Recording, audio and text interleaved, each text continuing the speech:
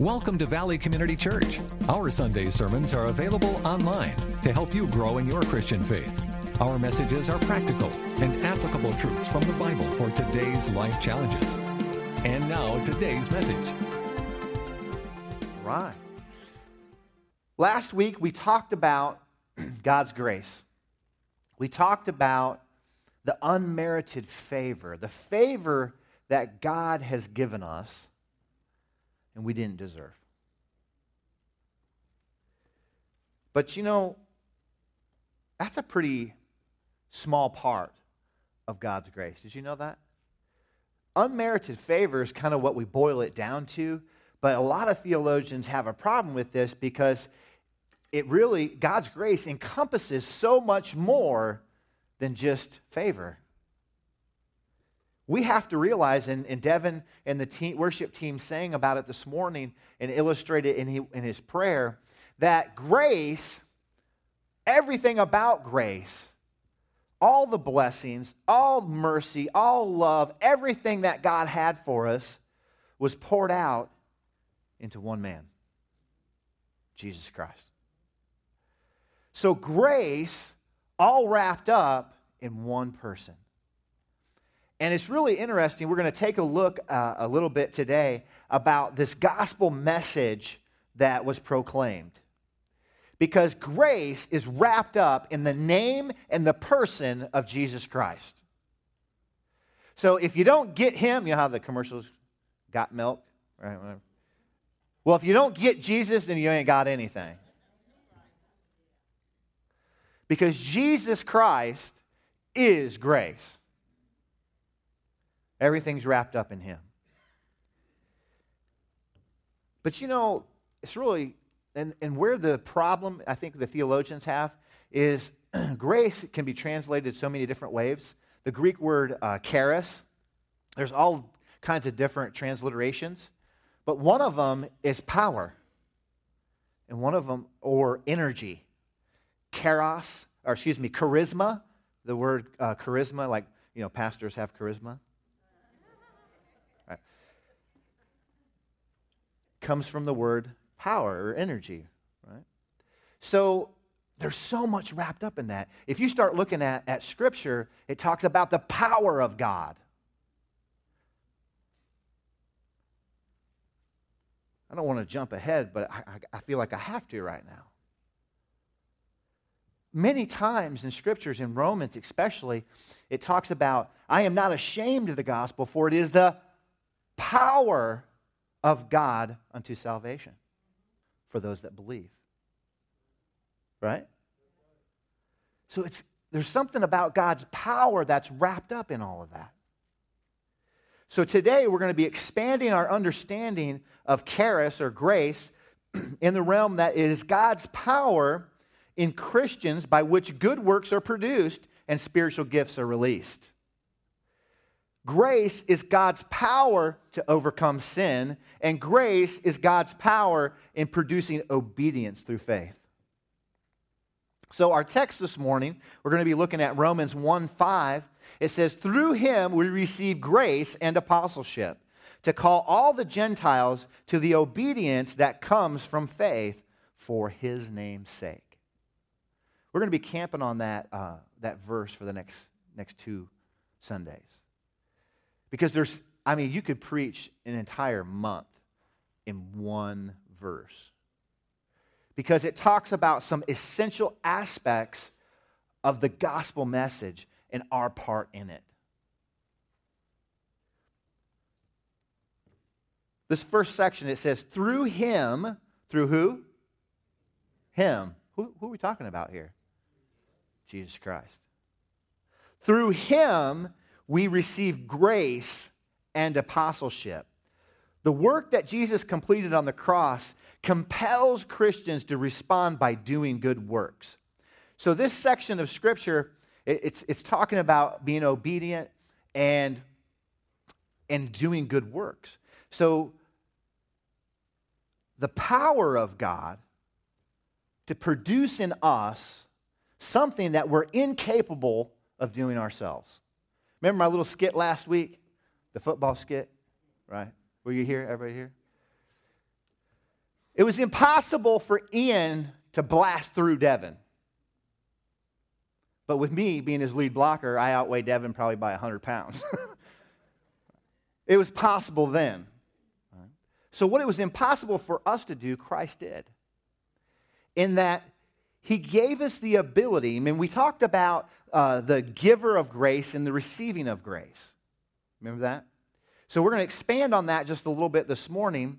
It says, God is the giver of grace by giving his son, Jesus. He showed his great love for mankind. Christians, as the receiver of God's grace, respond in like kind. We lay down our lives for those around us in service. We are compelled to respond to Christ's love. I might have said this last week. Could you ever imagine not responding to a loved one's love? It doesn't happen. Because if I show you unconditional love, the love that only Christ can show you, and I consistently do it, no matter what you do, no matter where you go, that love is working on your heart. That's why the Bible says that if you teach a child the way that they should go, they shall never depart from it, or they should return to it, right? So if you think about the prodigal son for just a moment.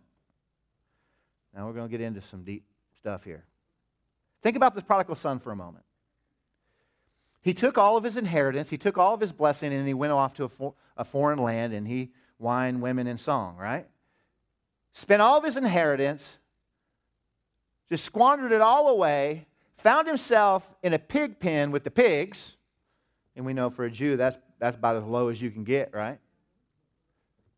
And he looks up and he says, even a servant in my father's house is treated better than this. So he runs back to his father, and his father sees him. And I think about that reunion. I think about that image for a moment. And I ask people this, at what point did the father stop loving the son? Never. At what point did the son stop being a son in the father's eyes? He didn't. He didn't. His father's love, the love that he poured into his child, even though he was far off and away from him, was still at work in his heart. So when he returned home, he rejoiced and said, my son has come home again. He was dead, but now he's alive. That's pretty cool. Because that's a picture of who we are. We were dead.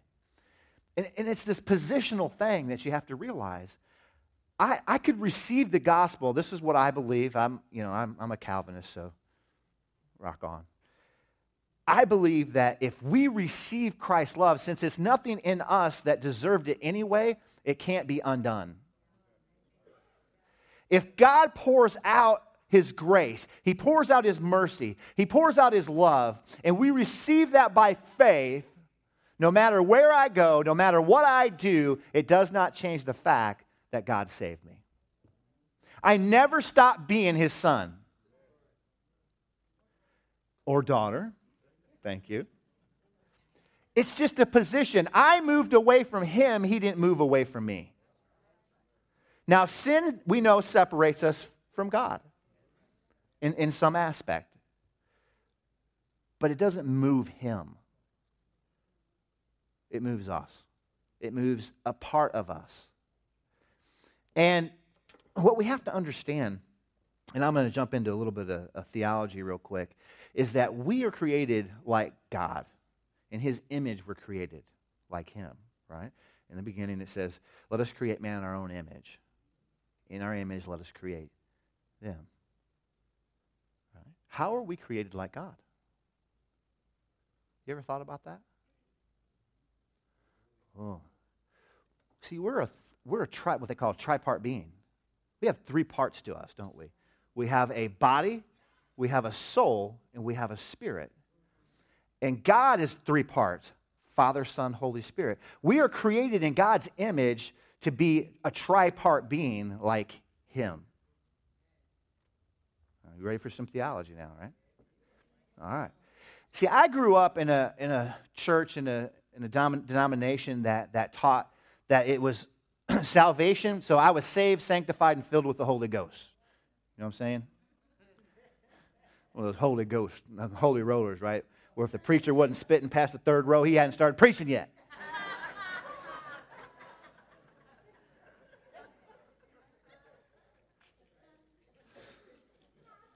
But, as I got older and I moved to Fayetteville and I got involved at Manna, and I started to hear about God's grace, it started to change something in me, the way I saw things. And one thing I realized was, God did save me, but he saved a part of me, and there's a work that's continuing on. I'm a work in progress. Right? See, our spirit is made alive because it says that we were dead in our trespasses like we learned last week, but then the Holy Spirit breathes on our spirit and we come alive. So our spirit is made alive. Our soul, so we could say that our spirit is saved instantly, right? It's done. It's finished. Can't change it. Can't undo it. Our spirit is made alive in Christ Jesus. But we keep on sinning, don't we? We keep on separating ourselves from God because of our own sin, our own flesh, our own sin nature that's on the inside of us. So the problem that I had with that teaching was I'm supposed to be this holy, pure, sanctified being, but yet I don't feel that way. Because I still have sin in my heart. I still have sin in my life. But when I came to realize that this process, it's called sanctification, didn't happen in an instant. It's a process that takes time. That every day, God is teaching me to live from faith to faith. That I continually put my faith in him day by day, and then I am gradually transformed through the process of sanctification to become more and more like Christ every day. And once I realized that, I was like, I'm not made right this very moment. Do you remember last week when I told you, or the previous, I can't remember which, that we live in the tension between the already and the not yet? When Jesus Christ died on the cross, he said it's finished, the work is done, but yet we haven't seen the fulfillment of all the work yet. So in our own personal lives, it works that way too. It's finished. You are saved. You are going to heaven. Christ loves you. And the rest of your life from that moment is all about the process of sanctification, of becoming more like Jesus Christ. Right? And we get to this place where we beat ourselves up so bad about the sin in our lives that we end up pulling away from God instead of running to God. I've counseled a lot of people, and I've walked this out in my own life. I'm almost 44 years old. I know that's young. But it's not that young. Like, knees. I've learned a few things. And one of the things that I have learned is that God has a plan on dealing with sin. And when we realize it, it's going to transform our lives. And that's really, that in a nutshell is really what I wanted to preach about this morning. But there's so much into his grace that I've got to hit a few other things. In Romans 1, Paul is saying something it's deep here. It says, through him we receive grace and apostleship. Well, apostleship, we talked about the receiving of grace, but apostleship is a gift. Did you know that? It says that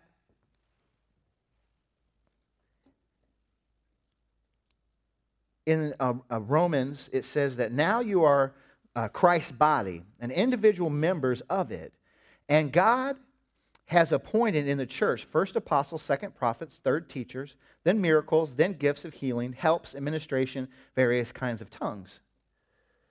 Paul sees his position as an apostle as a gift of grace.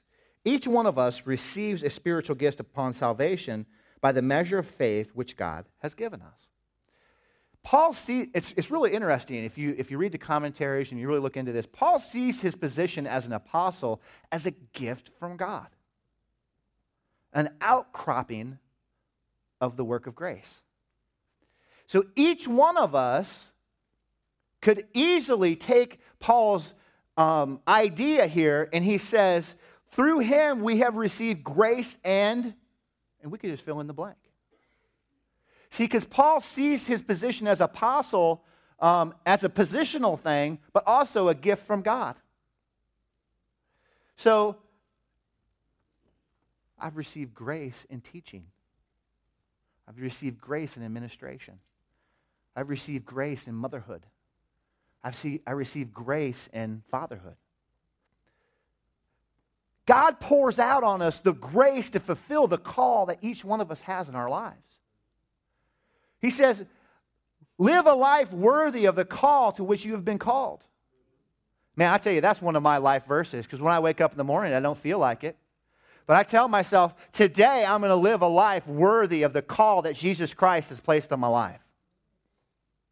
Don't feel like it. Don't want to sometimes. I had a conversation with one of my sons yesterday. And I said, he did something wrong. And I said, why do you keep doing that? He says, because it feels good. And it's nothing perverted, and he's one of the little ones, right? It's just, it's just like, because it feels good. Well, I told you not to do that. He's like, I know. Well, why do you keep doing it? I sent him to the room. It was like a process. He's like, I don't know. You know how kids do. I don't know. Keep asking him, I don't know. Well, go to your room until you do know. Okay, I know now. After about 2 minutes, no, I think you don't know. You need to think about it a little bit more. And he finally comes in and he says, because I wanted to. I was like, wow, how deep is that? Okay, let's go a little deeper. Because it feels good. And I explained to him that, not everything that feels good is good.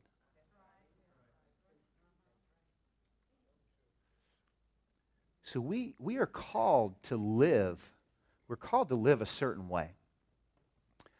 But we're not called to live that way on our own. God empowers us through his Son, Jesus Christ, to live a certain way. In other words, God has freely given me forgiveness and the power to fulfill the calling that he has placed on my life, which I accept by faith. When we get that, then it positions us in a place to receive all the gifts that God has for us. To realize that it's through his power, it's his gospel, it's his promise, it's his message, it's his faith. So God gives us gifts according to the faith that we have. But where does the faith come from? From him. Right? So we have faith to believe. God gives us that. God gives us the grace. He gives us the spiritual gifts. So our response is to do what? To use it. And to be obedient. So this next point, it says, in this next section, it says, through him we receive grace and apostleship to call all the Gentiles to obedience that comes from faith for his name's sake. So now, a lot of us hardheads don't like that word, obedience. I have a lot of grace for my children because I know what I put my mama through. She's right back there in that back room. You can go ask her. I was bad. And she prayed for me. And she made sure, even though she wasn't in church all the time, I think about when I was 12, she got saved and really started following Christ. But those early years from birth to 12, she made sure that we went to church, but I didn't see it, in her life. I didn't see it in my relatives' life, except for my grandparents and a few other ones. So it was pretty hard to understand obedience. And I tell my children this all the time. I tell them that if you love me, you will obey me. They're like, well, I said, that's what the Bible says.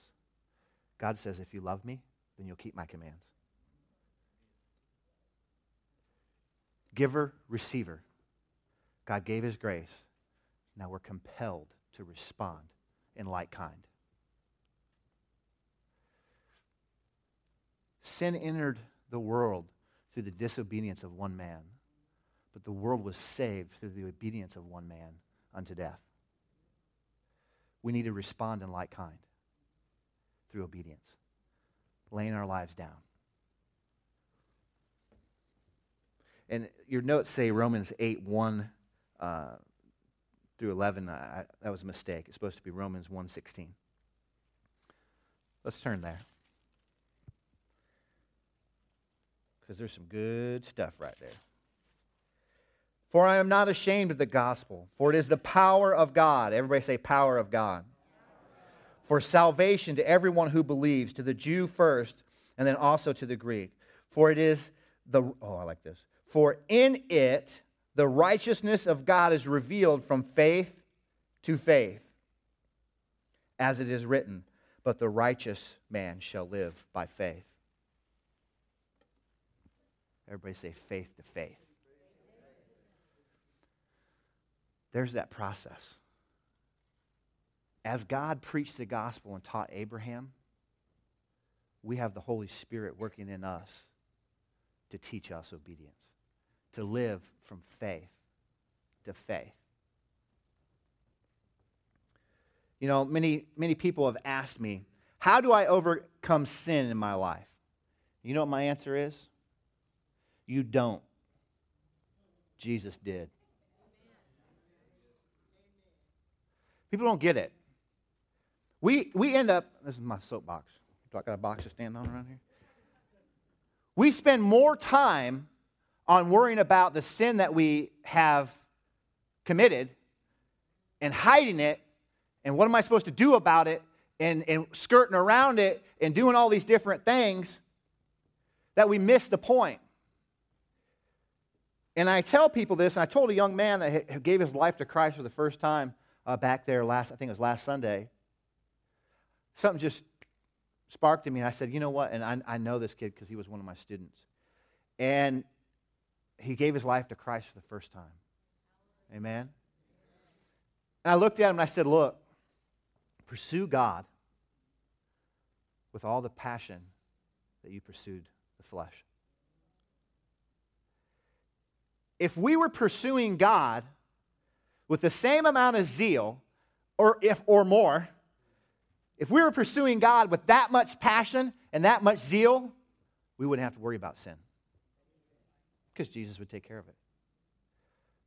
But what happens is we sin and then we get focused on that sin. And we get ashamed of it. So then we focus on it more. And then we start to hide it. We lie about it, and more sin compiles, right? And then we start doing this positional thing, like the prodigal son, right? We start moving away from God. But you know that if you step into the light, darkness has to flee. Instead of running away from God, we should be running to God. Because the moment that we start following after Him and we start fixing our eyes on Him, we fix our speech on Him, we fix our attitude and our actions on Him, in response to His grace, sin is handled. Pursue God with all of your heart and you won't have to worry about sin. Grace takes care of it. That's the power of God.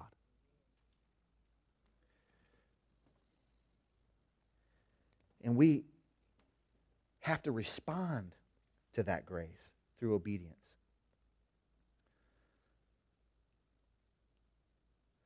Once you realize you cannot overcome sin, but only Christ in you, then you are empowered to pursue Him with as much or more zeal than you pursued the things of the flesh. Faith produces obedience. The more God teaches us about faith, I mean, this is a process, right? This is a process. It doesn't happen just like that. But the more God teaches us about faith, from faith to faith, the more we understand his love. The work Christ did on the cross is the ultimate expression of God's love. If you love me, you'll keep my commands. The covenant of grace is not without its commands and statutes. This is what I don't think people realize. That Jesus didn't come to do away with the law, but he came to fulfill the law, to show us a better way. It doesn't mean that the commands and statutes of the moral law have been done away with. They're still there. The foundation, the fabric of our society is based on it.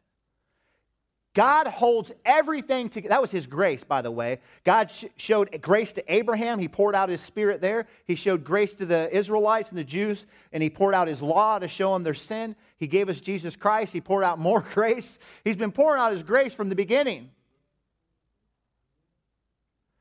So that our entire society and everything and who we are is based on that truth of God's grace. If God removed, I joked about removing your grace from your spouse last week. Well, what if God removed his grace from the entire world? All blessing, all faithfulness. That's scary, isn't it, Dan? If God just said, okay, I'm done, and he just removed all of his love, all of his mercy, what would this world be like?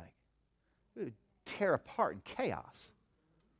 Now, one of the songs this morning, it said something about taking us from chaos to, what was it, Devin? To order or glory or something. That was great. Because that's what would happen is if God removed that. There'd be total chaos. We'd be totally lost.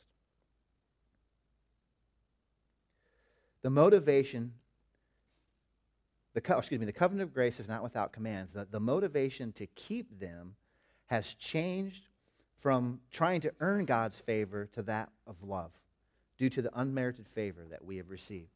It's our response, ladies and gentlemen. It's our response to the amazing love that was poured out on us in Jesus Christ.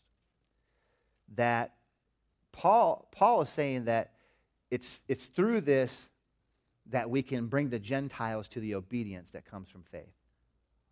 That we can teach them how to obey God. Not to earn his favor, as in the law. Not to earn anything. Because and he kind of describes it this way, if a worker earns a wage, it's not due to the employer's favor.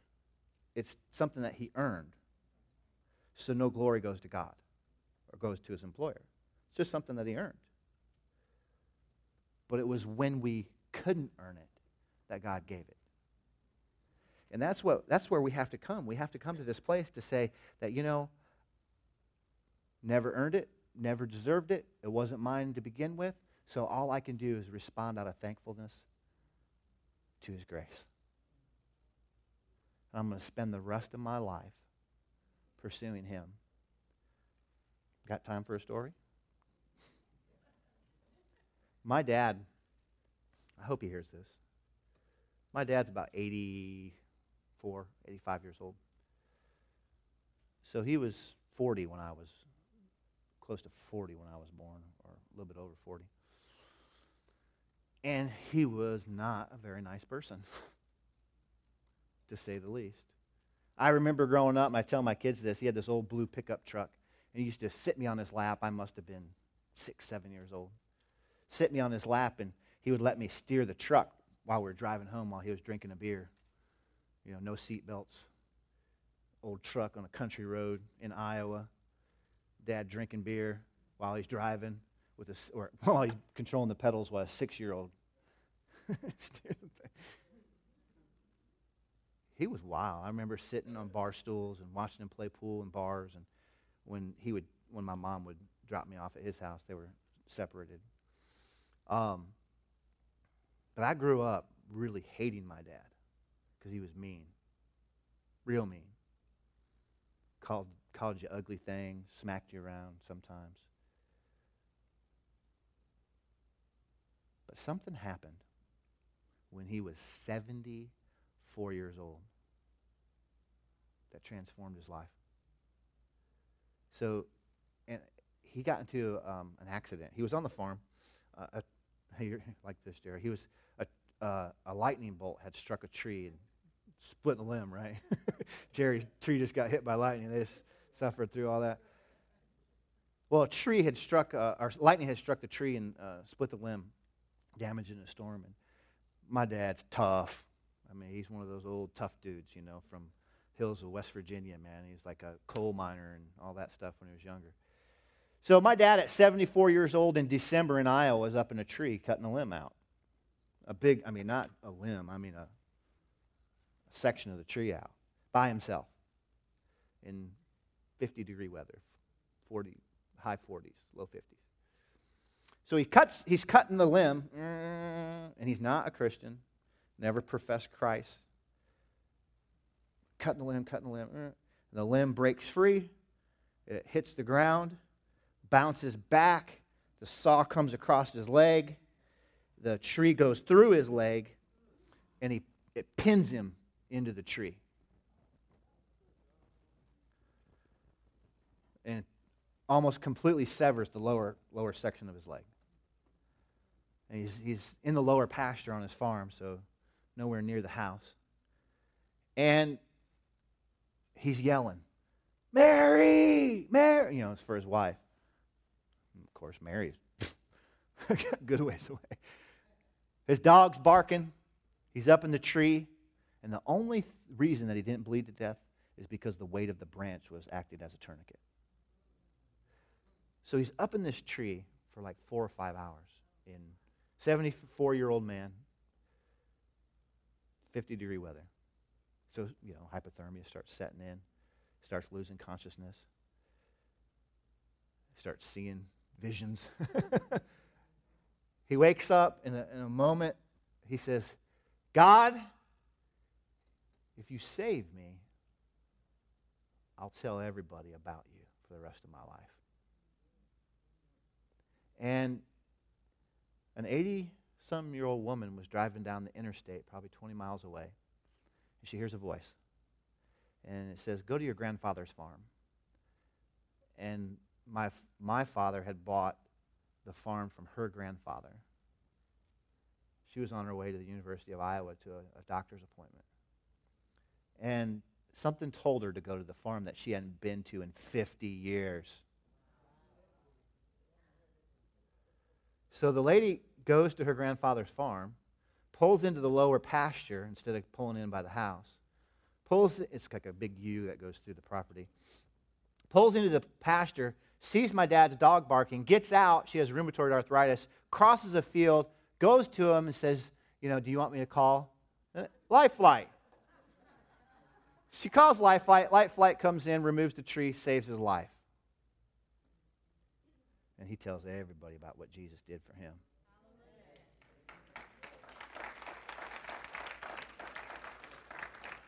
It was like miracle after miracle after miracle. And I found something out later on when I was talking to my dad. That when he was 35 years old, he was at a church in West Virginia, up in the mountains, West Virginia, like a full gospel type church. And the pastor gave an altar call, and he raised his hand to receive Christ. I'd never heard this before. He never talked about it. He gets up from his seat, and he starts to come down the aisle. And he saw a vision of Jesus at the altar. He got scared. He turned around and walked out. So from 35 to 74, he thought that God didn't love him because he turned his back on him. But in an instant, God revealed his love. You know, he brings us all to that place that we receive his love.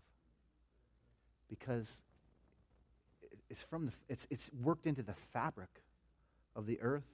It's worked into the fabric of mankind that his love is constantly being revealed from faith to faith. Stand up with me. Could I have my counselors come? Join me in prayer. Heavenly Father, Lord, we just thank you. Thank you for teaching us, God, how to walk by faith. Lord, let us live this life that you have called us to. Let us embrace the calling to which we've been called. Not by our own strength, by our own gifts, our own talents. We know that it all comes from you. Teach us. We are willing students. We are thankful as the receiver of grace. Pour out your Spirit on us this morning. Lord, as you transformed my father's heart, Lord, transform all of us this morning with your love, your grace. Be with us today. Don't let us stay the same. Change us. Transform us.